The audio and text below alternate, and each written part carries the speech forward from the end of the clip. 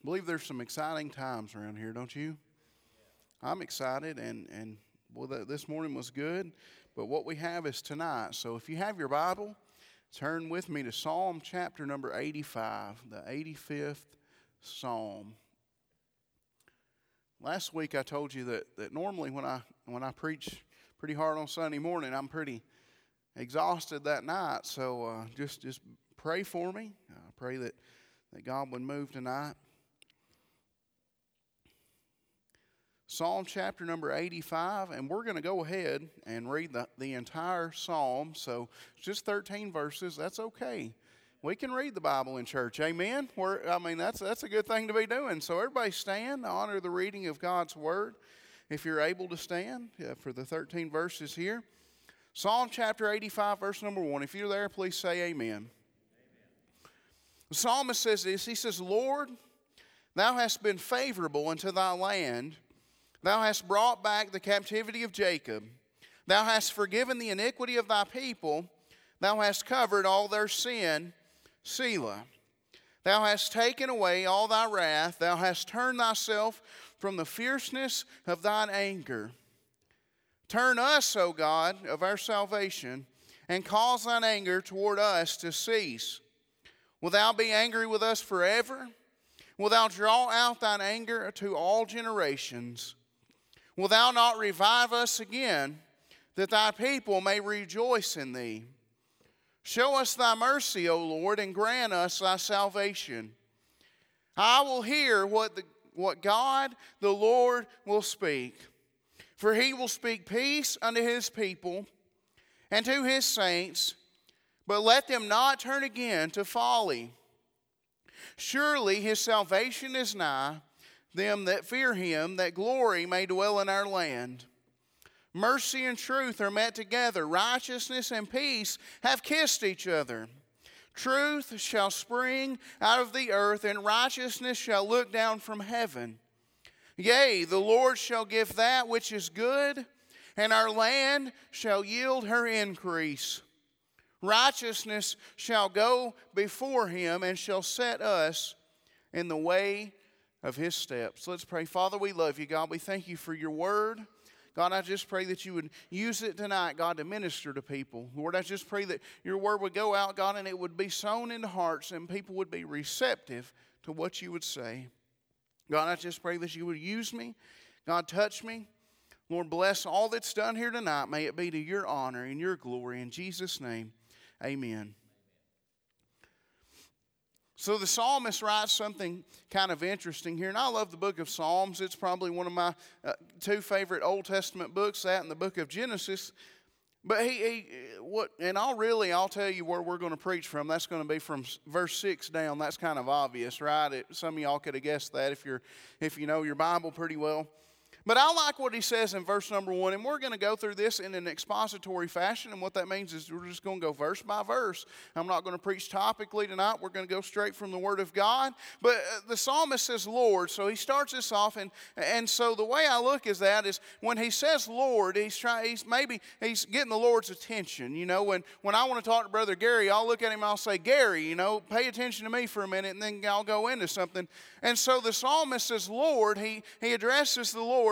And then he says something that it rings so true. And he's talking about Israel here. If you go back down to the bottom of the verse, he talks about Jacob.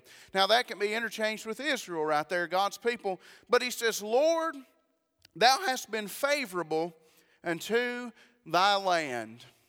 And I think about all the times previous to this in the Old Testament up to this point about how that God's favor was on his people. That everything that they did when they were living like they were supposed to, when they were living in the will of God, that God's favor was on them. Wouldn't you agree with that statement? God takes care of his people. And I want God's favor to be on me, don't you? I want to be in God's favor. Now, this is obviously directed towards the church or towards Israel, but today God's people, see, God used to have a people that he was separate from, and everybody, if you wanted to go and be part of God's family, you had to become a Jew. But today God offers it to anybody, and then when people get saved, they become what? Part of the body of Christ. And so that's how God ministers to people today. But I don't believe that whether it be the children of Israel or whether it be God's people, the body of Christ, God is still going to show favor to His people. Wouldn't you agree with that statement? And so I would say amen tonight to that first verse where He says, Lord, Thou hast been favorable. God's been favorable to us, hasn't He? God has shown us, and He's given us many great things, and it's things that we don't deserve.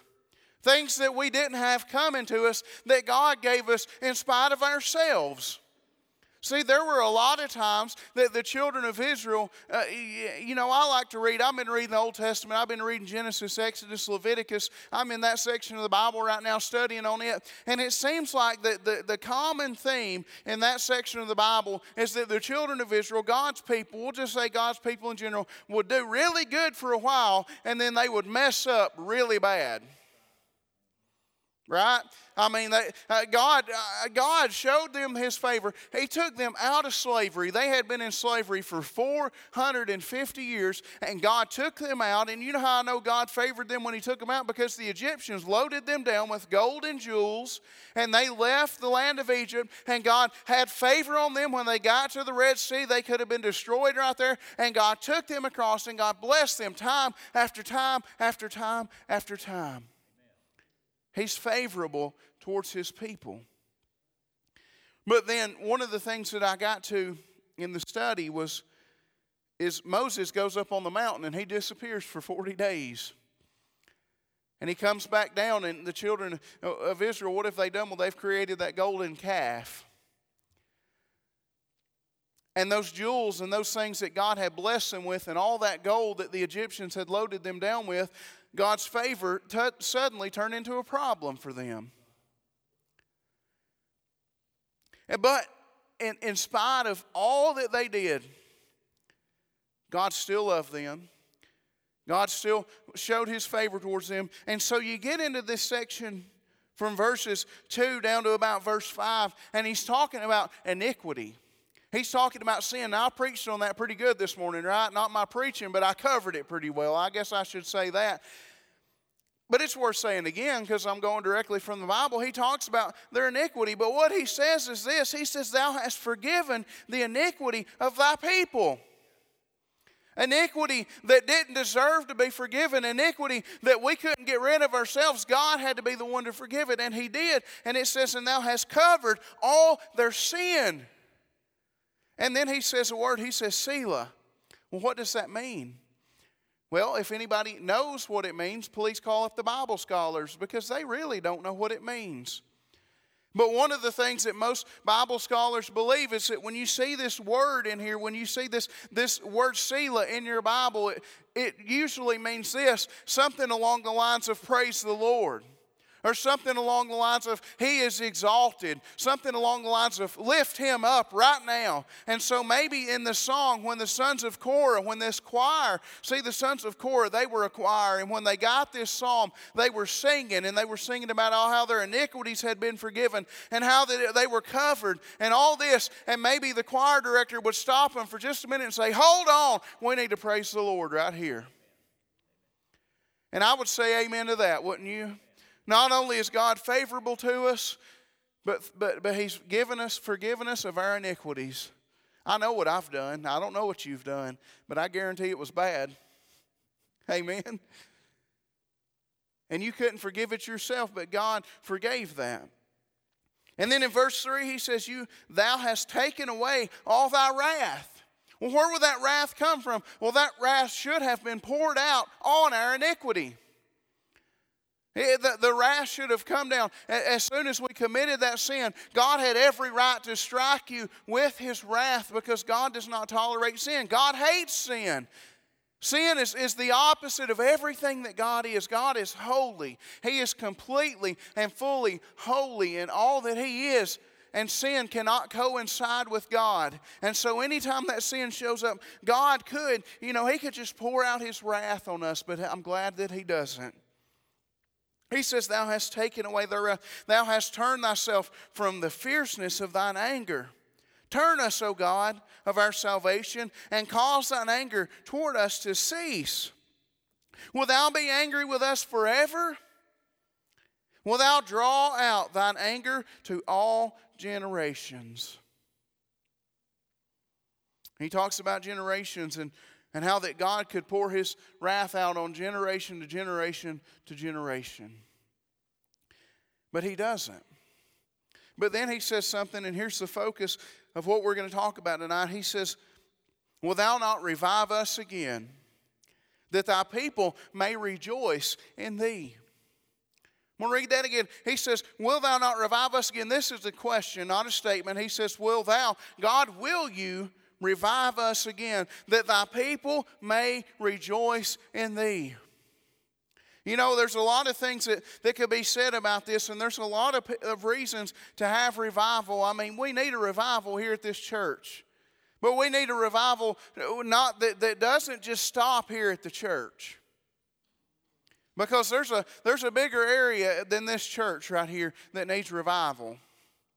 And there's the cliche that a lot of people say, well, our nation needs revival. Absolutely it does. Absolutely. But I think before we get to Washington, D.C. with the revival, maybe we need to get it to the Cookeville, Tennessee. You reckon? Maybe we need to get it down here to City Hall in Cookeville. And it's going to start right here. But it's interesting to me that he says that this is what revival is. I believe the explanation of revival is right here in this verse, and that revival is God's people rejoicing in Him. It's people just having joy. That word, the root word of rejoice is joy. We talked about that a while back. The book of Philippians is written on joy. And what we need today is just some joyful Christians. We need some folks, and joy is not, people sometimes we have a misconception of what joy is. Joy is not running the aisles and walking on the back of the pews and jumping up and down and screaming. To be honest with you, a lot of times that's just emotion. I mean, Friday night, I was in one of those kind of things where that sort of thing happens, and it's okay. But listen, there's times when you're not going to do that, and you can still be joyful. You can still rejoice in your heart. Well, how can you rejoice? Why should you rejoice? Well, I believe he explained it pretty well, because your sins are forgiven. We need to be stirred up, and we need to remember that.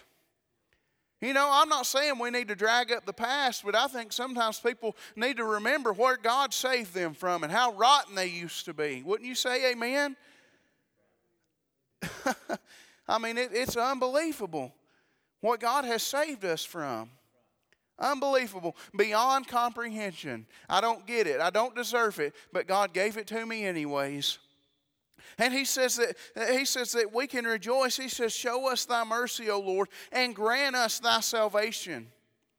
And then verse 8, here's the thing that we need to do when the revival gets here. When Brother Bernard preaches on Sunday, when Brother Jonathan preaches on Monday, Tuesday, and Wednesday, is he says this, the psalmist wrote down, and he wanted the choir to sing this. He says, I will hear what God the Lord will speak.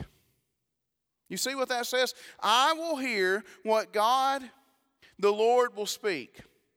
Whatever God says, I'll listen to him. Now sometimes that's tough to swallow, isn't it?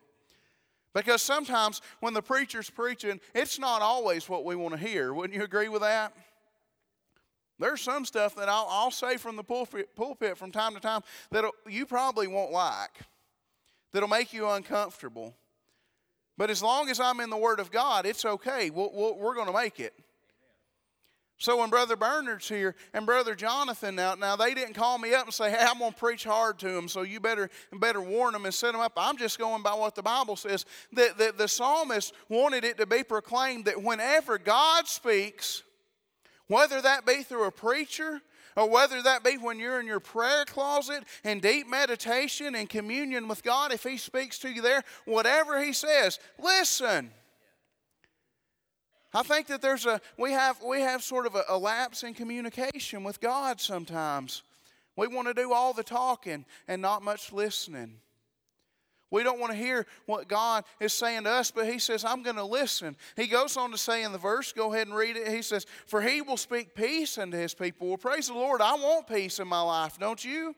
And God will speak it into your life. And He says, and will speak peace unto His people and to His saints. You believe that He would call people like us saints? And then He says, but let them not turn again to their folly. See, the thing about it is what I think about when I read that, is that when people get that joy in their heart, and when people start listening to God and start getting in the will of God and doing what God says, if they're not careful, it'll last for a little while, and then people just go back to how they were. What's it say? What's the Bible say? Again, I'm not making this stuff up. This is straight from the Word of God right here. And He said, let not the people return to their folly, to the ways that they shouldn't have been in, to the bad stuff, not even necessarily the sin, but maybe the stuff like I talked about this morning, that when you put it down and when you get in the will of God, don't go back to it. But we do that so often, don't we? You know, we'll get fired up at revival, and that's about all it turns into, is just you get fired up for a little while, and then you go to the house, and that's the end of it. But I believe with all my heart that when the Word of God is spoken, and the Holy Ghost comes down and He touches people's lives. His Holy Ghost, is that okay in a Free Will Baptist church? When God truly communes with people, when God deals with people, saved people, whatever it is, lost people, you can never be the same as you were before. When God touches something, it's going to be different than it was. When Cody was saved this morning, we want to run to 1 Corinthians chapter 5, verse 17, right? If any man be in Christ, he is a new creature. Old things are passed away. Behold, all things are become new. We'd agree with that statement all the way, that when a lost person gets saved, that they're a new creature. But I'm telling you that when God touches people, Christian people, and when they get revived and when their spirit is stirred up in them, and these things like this happen, that you should never, ever be the same as you were before. If you are, then what good is it? You should be changed. When God touches something, I'm telling you, it cannot be the same. It's going to be different. When Moses came down from that mountain and God had walked by him, he was different after that. And so we go on and he says, surely, verse number 9, surely His salvation is nigh to them that fear Him, that glory may dwell in our land. Mercy and truth are met together. Righteousness and peace have kissed each other. Truth shall spring out of the earth, and righteousness shall look down from heaven. Verse 12, he says, yea, the Lord shall give that which is good. You think God gives us bad things? I don't think so. God gives us good things. You know where bad stuff comes from? I'll just let you in on this. It comes from the curse of sin. It does. That's where bad stuff comes from. You want to know where all this bad stuff that people deal with comes from? That cancer, that brain cancer I was talking about. You know why that's here? It's the curse. That's what it is. If anything bad happens, God can only give good things. Why? Because God is wholly good. There's nothing about God that's bad. Now, does God allow bad things to happen to sometimes? Yes, He does. Do I always understand why God allows stuff to happen to people? Absolutely, I don't. I don't know.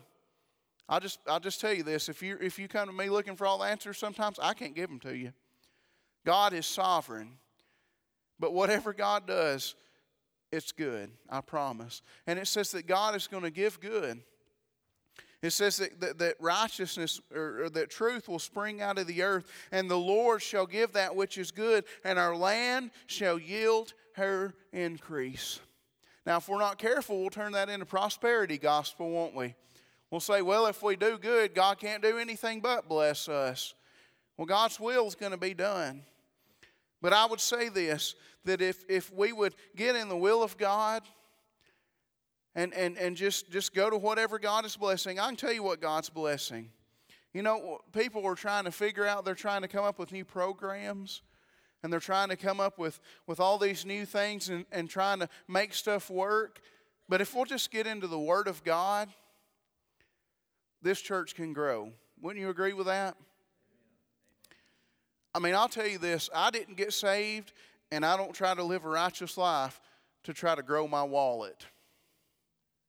I don't. I mean, I'm not saying that if you live right that God's always going to fill you up with money. That's the prosperity gospel. But what I will tell you is that if you'll do what God says, if you'll just rejoice in Him, God will pour out blessings. God will bless this church. I believe that with all my heart. Why? Because God gives good things. God wants good things for His people. God's got good things in store for us if we're ready for them. And so I encourage you this week, or in a couple of weeks, we've got 14 days to revival. Be prepared for that. Be prepared for revival. Don't just show up and say, God, do what you can. No, be ready for God to give good things. Be prepared for it. Be prepared for God to pour out a blessing from the time that Brother Bernard opens his Bible until the time Jonathan closes his at the end of revival. Be ready for God to touch. Individually, for Him to touch your life, to touch the church corporately, but that it would extend on out into Cookeville, maybe Tennessee, I don't know. But pray that God would touch us as a church. I want God's blessing to be here, don't you? And God wants His blessing to be here. I'll tell you what, God's not somebody that just operates in a bunch of cloaks and daggers and it's a secret as to what God will bless. I know what God will bless. God will bless some people that are living for Him. Amen. Let's pray. Father, we love you, God. We thank you for all that you do. God, I thank you for your wonderful word and, God, what it means to us. Lord, I thank you for this church. God, I just pray that you would bless each individual that's here tonight. God, I just pray that you would touch the ones that couldn't be here, whatever the situation may be. Lord, I thank you for that soul this morning, God, that the young man that came and gave his life to you, Lord. I just pray that you would bless him, God, that you would use him in a mighty way. But God, I just pray that you would continue, Lord, to deal with the lost people in this church. And God, I just pray that you would put it on the heart of each Christian, Lord, to pray for those folks, to think about those people. God, I just pray that you would wake us up sometimes with concern for those people. God, I pray that you would revive this church. God, help us to be in the center of your will. And God, help us most of all to be a light right here where we're at. God, help us to shine a light into the world and tell them that Jesus is the way, the truth, and the life. God, I pray that we could be a beacon of hope in this city. God, I just pray that many people would get saved, Lord, and it not reflect our glory, but God, it would resound to your glory. And that, God, everything that happens good in this revival, and Lord, in the coming years, God, whatever is done that is good, God, let us give you the glory because you're worthy of it. God, nobody in here is worthy of glory except you. God, we praise you tonight. We lift you up. And we can do that in the name of Jesus. Amen.